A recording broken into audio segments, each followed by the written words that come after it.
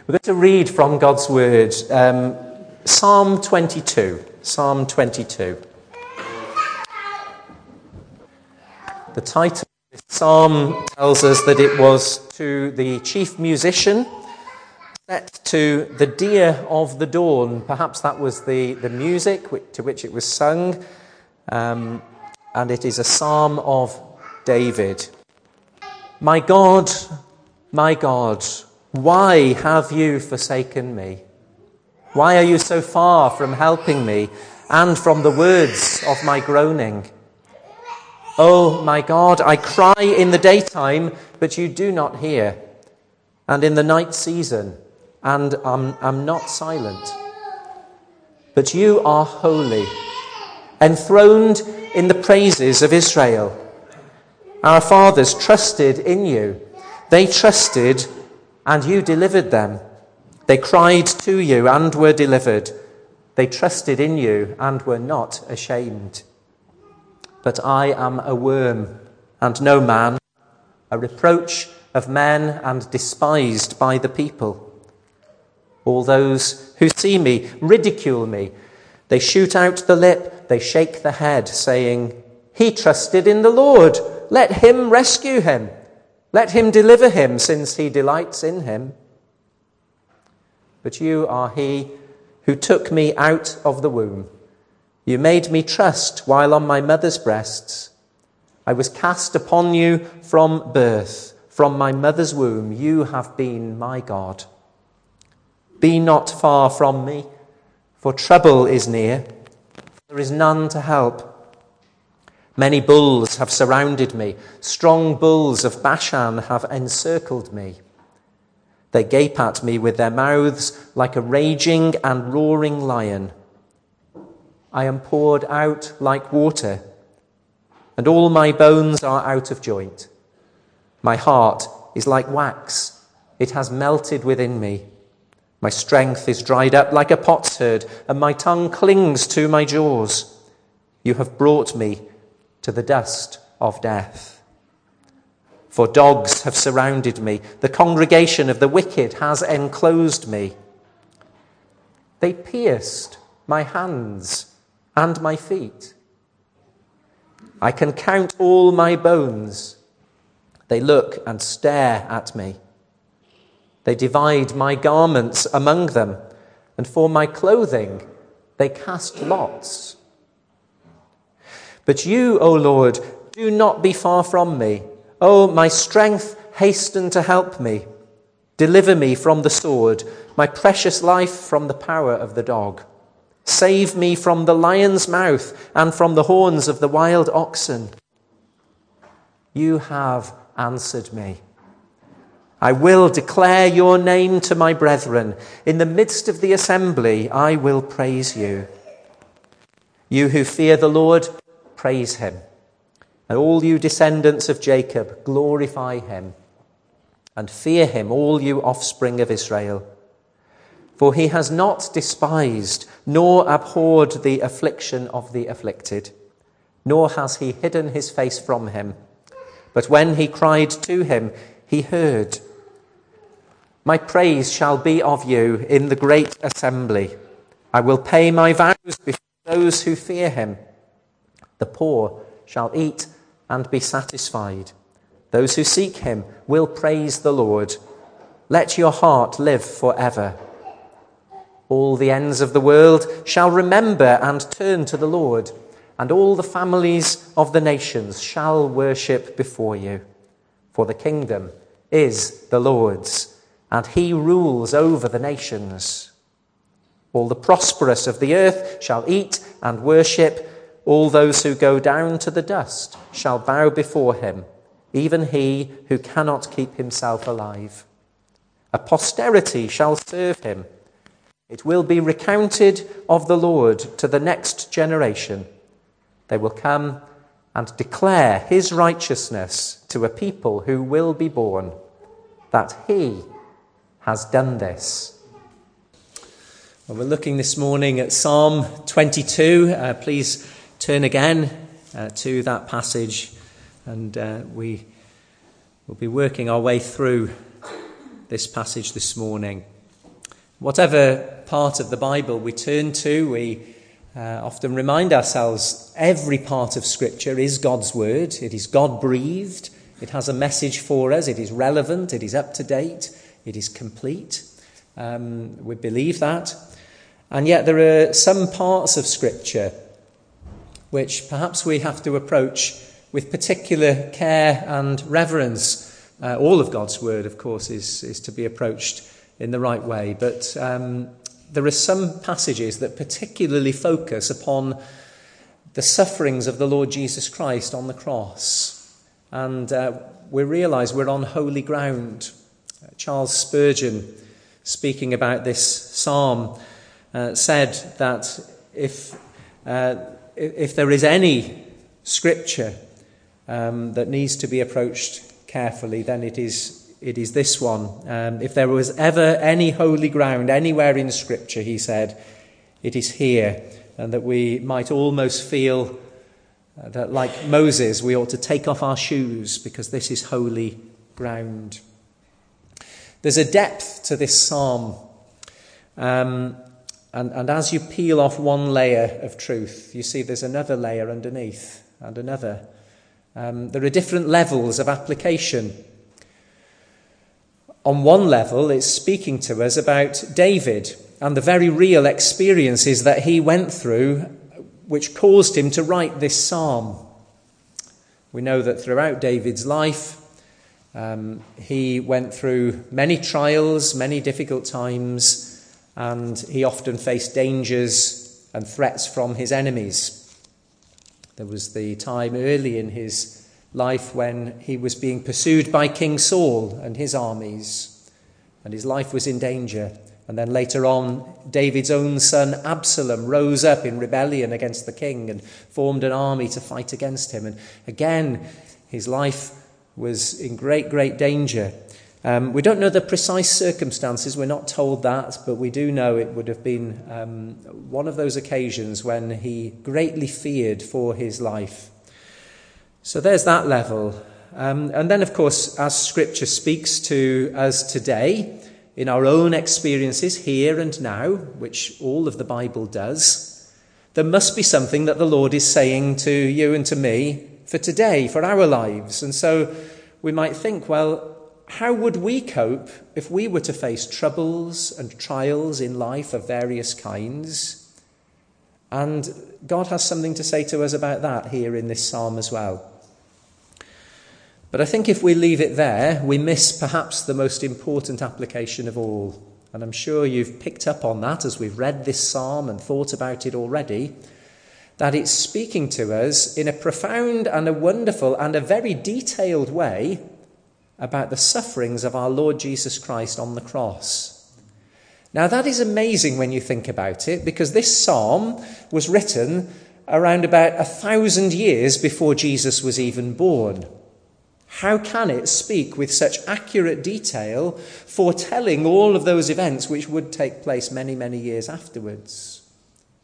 Well, because I would suggest, strongly suggest, and claim on the authority of God's word, it is because all Scripture is God-breathed, and because the Lord knew when these words were written what was going to happen to his Son many years afterwards. And the whole of this psalm is really focused upon what was happening on the cross and what that meant. We know, don't we, that the Gospels record in the New Testament, as Jesus hung upon the cross, he quoted the first words of this psalm. My God, why have you forsaken me? It may well be that he spoke more of the words of this psalm, or at least he would have had that in his mind. You can picture this psalm, if you like, as a seesaw. There are different sections of the psalm. Sometimes it's speaking about human feelings, very real human emotions. And the Saviour, as a real man, knows what all of those emotions are like. That's why he can identify with us in all our struggles and troubles. feelings. That's on one side of the seesaw. But then there's the voice of faith, which answers the voice of feelings. That's the other side of the seesaw. 3 times in this psalm, it is feelings which cry out. 3 times, the voice of faith answers, and it is faith that has the final word. So let's take it in that way. First of all, verses 1 and 2. It is feelings, very real human feelings that cry out. And if we summarise verses 1 and 2, it's saying this: I am deserted. I am deserted. My God, why have you forsaken me? Why are you so far from helping me and from the words of my groaning? Oh my God, I cry in the daytime, but you do not hear, and in the night season, and am not silent. I am deserted. Most of us, at one time or another in our lives, will face experiences which will cause us to ask the question, why? Why, O Lord? You're not on your own if you've asked that question. Or if you do ask that question in future events, you're not on your own. Many of the most godly Christians in the past have been through experiences like that. Many of our hymn writers, missionaries, preachers in church history, and of course today, have gone through experiences that cause them to ask, why, Lord? But David doesn't just stop there. He doesn't just ask, why is this happening to me? And that's not always a wrong question. We struggle, we're confused. We don't see things in that big picture in the way that God does with his perfect knowledge. Why is not always a wrong question, but David doesn't just say, why is this happening? He goes further, doesn't he? Why, Lord, have you left me all alone in these circumstances? In the darkness of his troubles, he actually feels that God has abandoned him. I'm deserted, he says to himself. And again, though we're not to blame God for what's happening to us, though we're not to lose sight of the fact that he is in charge and that he knows and he understands and he has a good purpose for us through all our struggles, though we're not to blame God, why, Lord, even why am I struggling all on my own, it seems? Even that prayer has been echoed by many true and godly believers. Even the Lord Jesus himself cried out, didn't he? Why have you forsaken me? And so if we've ever been in a situation like that, or if we ever do face situations like that, where we're crying out to God in prayer, and it seems we're praying day and night, and as far as we can tell, there's no answer coming back to us. If we've been there and we're saying, Lord, why? We're not alone. And we need to understand that the Saviour knows perfectly what that is like, even far more than we will ever know, because, of course, what was happening to him was that he was carrying the weight of all the sins of all his people in his agonies on the cross. As he hung there upon the cross, even the light of the sun was blocked out, and for 3 hours an awful darkness descended on the land. And when he could no longer catch sight of his heavenly Father, he cried out, my God, why have you forsaken me? Now we need to pause at that point and think and ask ourselves, what was happening there? What was going on that would make Jesus cry out in such a way? And again, we have to tread carefully. We can only go so far in understanding these things. But Scripture tells us that in his death, the Lord Jesus Christ, the Son of God, was bearing sin for his people, that he became a substitute for the sinner. And it's along those lines that we need to understand the events of the cross. A few years ago, I set off on a journey with our eldest son, Sam, a journey that I will never, ever forget. It was an amazing experience. We cycled from John O'Groats in the north of Scotland down to Land's End in the far southwest of England. Might seem a crazy thing to do. Why would we do something like that?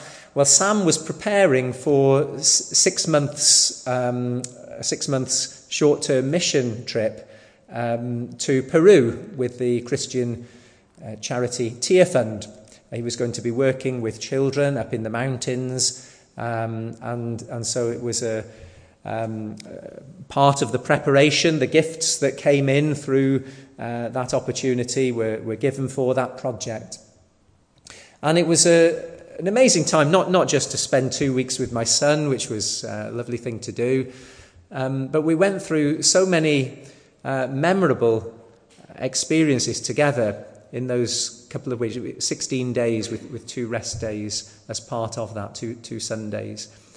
And we flew, first of all, from Bristol up to Inverness, and then the next day we caught a coach, and that took us the rest of the way up to John O'Groats. At that point, we had the bikes in cardboard boxes. We'd taken them apart and put all the bits in these boxes so they could be transported. So now, when we got to the car park in John O'Groats, we had the task of trying to put these things back together and hoping that we'd remembered all the bits. Thankfully, it did work. We got the bikes together, and we set off on that journey.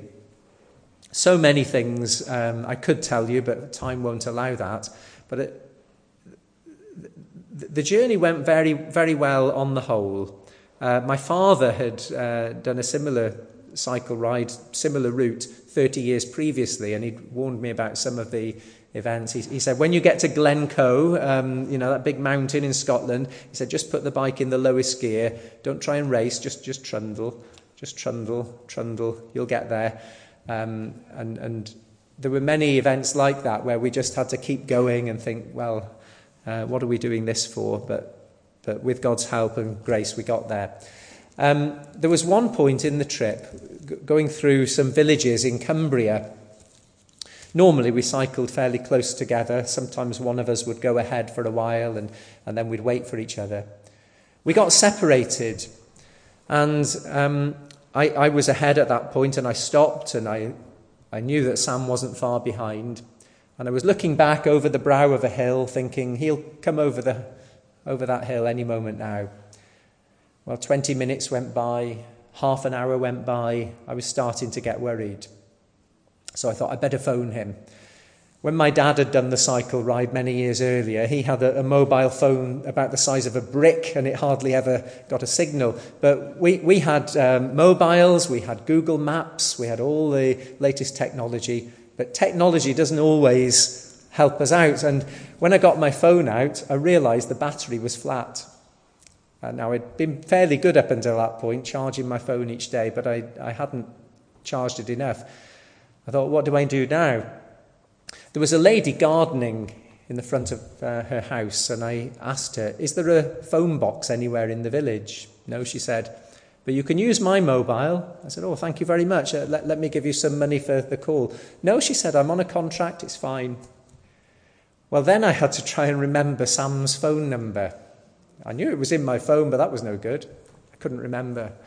So I thought, what do I do next? I'll phone my wife. So I phoned back to my wife in Wales, and there was no answer. So I phoned my father-in-law, who lives across the road, John, you know, John, and he answered, thankfully. So now he comes with his cordless phone across the road. My wife had been doing the vacuuming, so she hadn't heard the phone. So now we got some communication again. So my wife, Liz, phoned Sam, and she managed to get through, thankfully. So now there's a 3-way conversation going. I'm speaking to Liz, she's speaking to Sam, And at one point in her frustration, she said, "Oh, just talk to each other." And she tried to put the phones together. Well, of course, I couldn't hear a thing. But we did work out what had happened. Sam, by this point, had actually taken a slightly different route that ran parallel to the main road that I was on, and he'd gone ahead of me by about a mile and was waiting for me. Well, the sense of relief when I saw him again, I can't really put into words. It was amazing. That communication had been broken, but then it was restored. We were together again, and I felt a great sense of relief and thankfulness for that. Communication between the Father in heaven and the Son broke down at the cross. That in Jesus' real human experience and sufferings, he lost sight of the Father. Now, the relationship wasn't broken. That eternal love between the Father and the Son could never be broken. But in his very real humanity, and because of the purpose of the cross, it was necessary that that communication for that moment in history should be broken. And he cried out, my God, why have you forsaken me?" As the full weight of all our sins, the sins of all his people for all time, in all places, was gathered up and placed upon the Son of God, as he bore the full weight of that in our place, it was necessary that he suffered hell for the sinner. And all of the wrath of God, a holy God, poured out upon his own dear, perfect Son, sinless Son, and he absorbed all of that for our sakes in order to set us free. As I said, we can only begin to touch the surface of what that means. But Scripture tells us enough to realise that's what was going on. The Son of God died for me to set me free. And then, of course, the communication was restored, and he rose from the dead. He brings us into everlasting life as we look to him, and we'll spend eternity with him if we believe in his name. So, that first part of the psalm, we spent far too long on that, but we will move more quickly. It's reminding us of what was going on there on the cross. I am deserted. Jesus was carrying the weight of all our sins for us. And so we may feel when we're at our lowest that God is no longer there, but he is there. He is, to use the words of Francis Schaeffer, a Christian and a philosopher, he is the God who is there. And whatever we feel or see around us, that is the reality, and it does not change. And so the answer of faith, the answer is God is there. So we're moving on now to verses 3 through to 5. God is there, but you are holy, enthroned in the praises of Israel.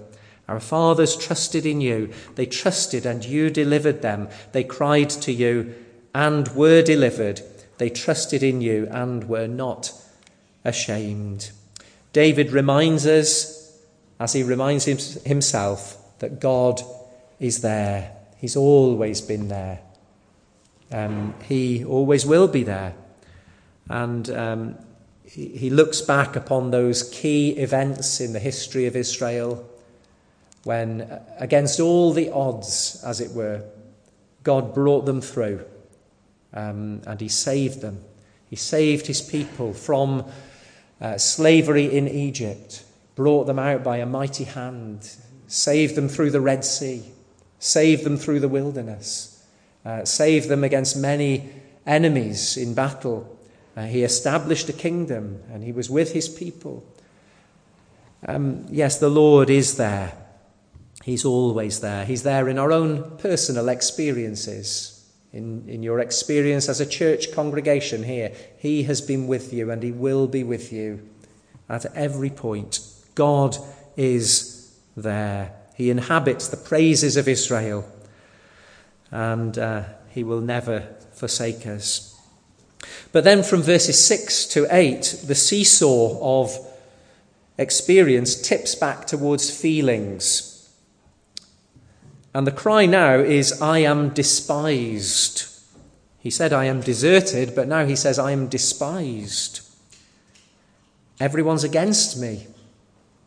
I am a worm, he says, and no man, a reproach of men and despised by the people. I am despised. It's been said that there's no more lowly creature than a worm. It has no legs, no backbone, no eyes. It just wriggles around in the dirt and gets trampled on. You've got to have a pretty low opinion of yourself to describe yourself as a worm. But in some sense, David is right.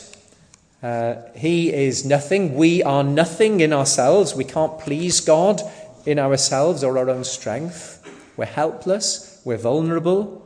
We need the Lord to save us. And yet we mustn't go so far as to think we're insignificant to God. He values us and he loves us. But David, in his experiences here, realizes he was despised by his enemies. He'd become a reproach of men. But he, through the Holy Spirit's speaking through David and foretelling events in the future, it points us to what would happen to Jesus. Isaiah the prophet predicted this, didn't he? As God spoke through him in chapter 53 of Isaiah. He has no form or comeliness, and when we see him, there is no beauty that we should desire him. He is despised and rejected by men, a man of sorrows and acquainted with grief. The Gospels record that those same people in their great crowds who a few days earlier had lined the streets leading into Jerusalem with palm leaves and putting their coats on the road and welcoming in the king riding on a donkey, shouting, Hosanna, blessed is he who comes in the name of the Lord. Those same people, probably, many of them, were now crying out as they were stirred up by the religious leaders, crying out, crucify him. Crucify him. They were crying for his blood. Verses 7 and 8 exactly describe how the Lord Jesus would be treated. He was ridiculed. All those who see me laugh me to scorn. And we know, don't we, from the gospel accounts, that the soldiers, the Roman soldiers, forced him to wear a scarlet robe like a king. They put not a crown of gold, but a crown of thorns on his head. They gave him a reed to hold as a scepter, and then they mocked him. They bowed the knee, says Matthew in chapter 27. Bowed the knee before him and mocked him, saying, Hail, King of the Jews! Then they spat on him and took the reed and struck him on the head. And when they had mocked him, they took the robe off him, put his own clothes on him, and led him away to be crucified. They made insulting gestures. They shot out the lip and shook their heads. That's what it says, and that's what happened. To stick out the lower lip in Eastern culture was an extreme insult. Charles Spurgeon, to quote him again, has said, they made faces at him before whom angels veil their faces. Matthew 27 again records in verse 39, and those who passed by blasphemed him, wagging their heads. It's a direct fulfillment of these words in Psalm 22. Physical attacks were not enough for the enemies of the gospel and of the Son of God. They poured scorn on his relationship with God, and that hurt more than the blows of their fists. Again, reading from Matthew 27, likewise the chief priests also, mocking with the scribes and elders, said, he saved others, himself he cannot save. If he is the King of Israel, let him now come down from the cross, and we will believe him. And here is a direct quotation from Psalm 22. It's amazing that the enemies of Christ actually use the words of Scripture to insult him. A direct quotation. He trusted in God, let him deliver him, they said. Let him deliver him now if he will have him, for he said, I am the Son of God. Now Jesus spoke plainly to his followers, his disciples, and he said that if we follow him, we must be prepared to deny ourselves, to take up the cross and follow him daily, and that will mean that the world will persecute us. We won't go through the same degree of suffering that the Saviour did. No one will. We may not go through the same degree of suffering that many of our brothers and sisters in Christ are going through right now in other parts of the world. But you can be sure that if you follow Jesus, the world won't like it, and the world will be against you in some way or another. But Jesus tells us, blessed are you when they revile and persecute you and say all kinds of evil against you falsely for my sake. Rejoice and be exceedingly glad, for great is your reward in heaven. For so they persecuted the prophets who were before you. Matthew 5, verses 11 and 12. So yes, the voice of feelings said, I am despised, and sometimes that's true. As Christians, we face that. But what does the voice of faith answer now? God cares. Verses 9 to 11. God cares. David remembers how God has not only been there, present with him, but he has cared for him, even from his infancy. God has watched over his life. He's been in control of all that's happened to him. Verse 9, but you are he who took me out of the womb. You made me trust while on my mother's breasts. I was cast upon you, verse 10, from birth. From my mother's womb, you have been my God. Can we doubt God's care throughout our lives as we see the many, many blessings he has brought to us? Even in the difficult times, he has not stopped caring for us. And when we think about the greatest gift of all, Jesus coming into the world and all that he has done for us, can we doubt that God loves us, that he cares for us, that he would send his Son to go through all of that for us? Jesus himself knew the care of his Father in heaven, even from a very early time in his earthly life. Remember how when the news came to Herod the king, that a baby had been born, what did he do? He sent his soldiers out to go through the region of Bethlehem and to slaughter in great sadness all those baby boys under the age of 2 in that region. But in God's providence, through a dream to Joseph, the family was rescued. They escaped to Egypt until the danger was past. It was not the time for the Son of God to die. That was planned and purposed by God from all eternity in the past. Can we speak of eternity in the past? You know what I mean by that. From before the foundation of the world, it was planned, but the time was not yet. And so it was necessary that Jesus would grow up and that he would begin his work and preach the kingdom of God and heal the sick and help the poor and do all of those good works in the name of his Father, and then that he would suffer and die on the cross. That was all in God's plan. And the Apostle Paul can we say, as in Galatians 2:20, I live by faith in the Son of God who loved me and gave himself for me. Yes, God cares. Cares for each one of us, individually, deeply, personally.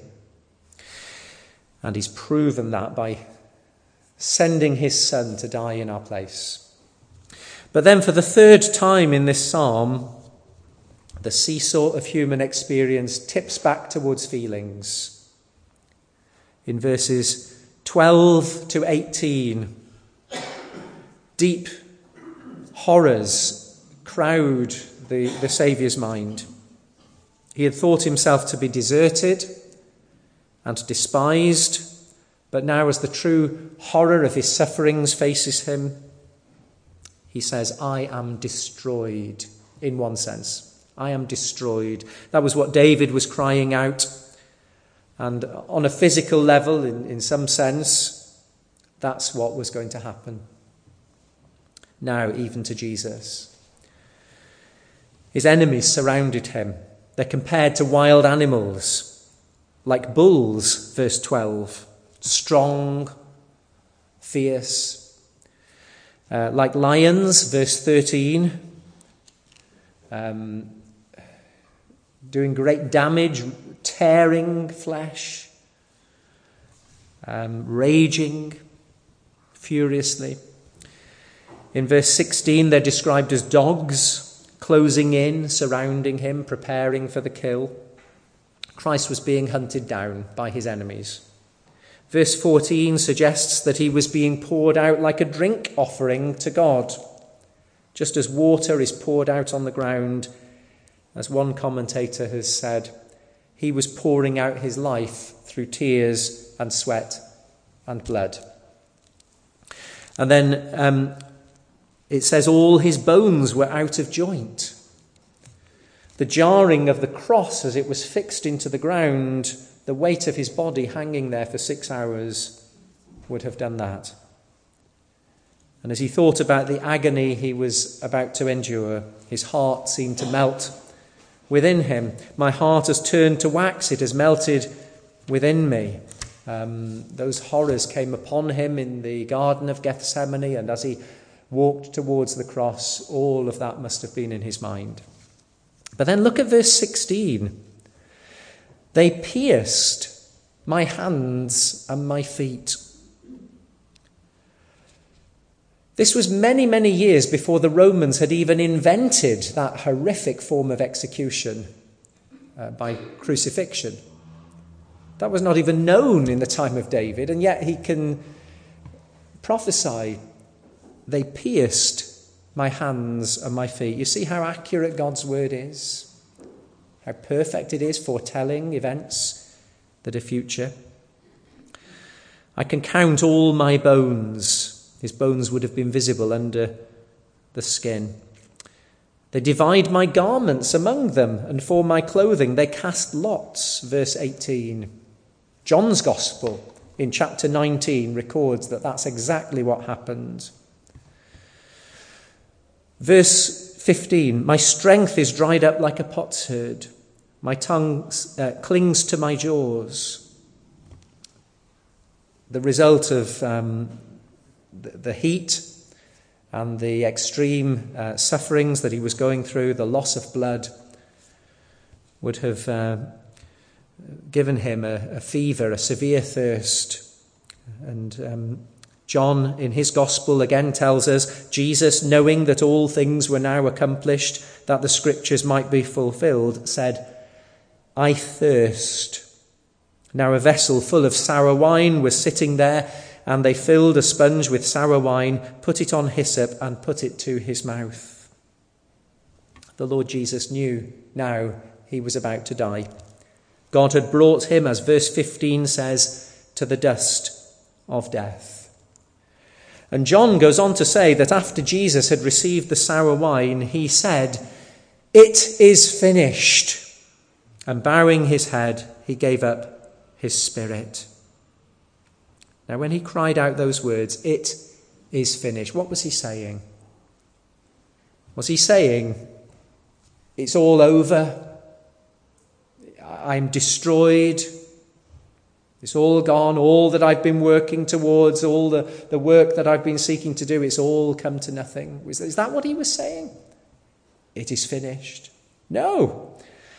When he said it is finished, far from that, he was saying the work that my Father has given me to do has been accomplished. It has all been done. It is finished. Maybe when you're working on some project, some kind of studies or some kind of practical work, some work in your own employment or at home or whatever it is you're doing, and you get to the end of that and there's that sense of satisfaction and relief. It is finished. These are the words of triumph. The Father had given the Son this task, this immense task to save his people from their sins, and he had done everything necessary to rescue us from our sins. It is finished. And the proof of that, of course, is that Jesus was raised to life again from the dead. Now, the words at the end of this psalm are interesting. That he has done this, in verse 31. Because they can be quite legitimately translated, it is finished.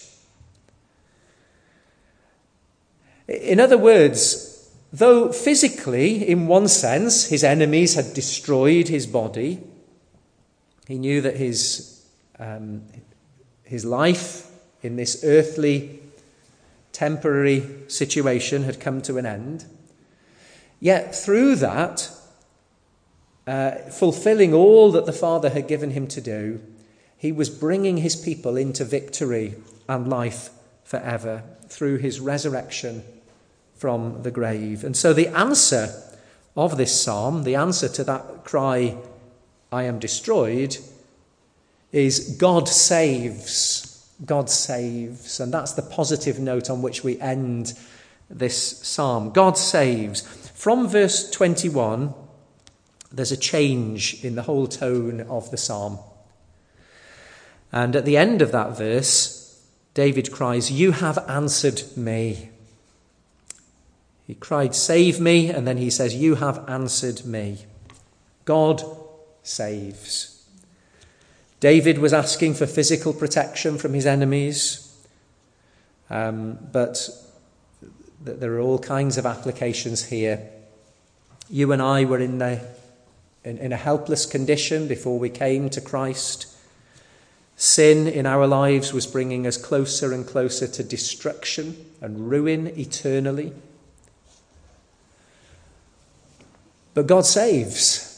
And that's why he sent his Son into the world. And if you call upon him, save me, he will hear your prayer and he will answer you. The word trust or trusted is used 5 times in this psalm. It means literally to roll yourself onto the mercy of God. And as you do that, as you cry to the Lord, save me, I believe that you sent your Son to save me, and Lord, please save me from my sins eternally and bring me into life. Bring me peace through Jesus Christ. He will hear you. Have you prayed like that? Have you come to the Saviour? Have you trusted in him? Have you cast yourself upon the mercy of God? Would you do that and come to Jesus Christ today? But the promise here, the great encouragement on which we end in this psalm, is that God's work of salvation would be unstoppable. People from all nations, all classes of society, rich and poor, would come within the orbit of the gospel. All the ends of the world, verse 27, shall remember and turn to the Lord. Verse 30 and 31 mentions a posterity, a faithful remnant of God's people serving him and declaring his righteousness to a people who were yet to be born. I think that might be us today here in Wales, reaching out still with the good news of salvation. We're part of that. All of that was foreseen here all those years ago in Psalm 22. God's work is going on. It's going on here in Gorseinon. It's going on here throughout Wales and the UK and throughout the world. And people are coming to Christ. And they're being part of that great movement of God. We may not be in revival days at this moment, but God is at work, make no mistake. And he is saving people and bringing them into his kingdom. He rules over the nations.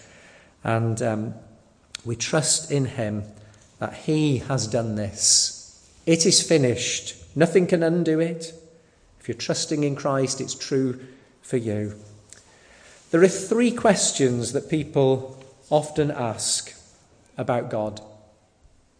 The first question is God really there?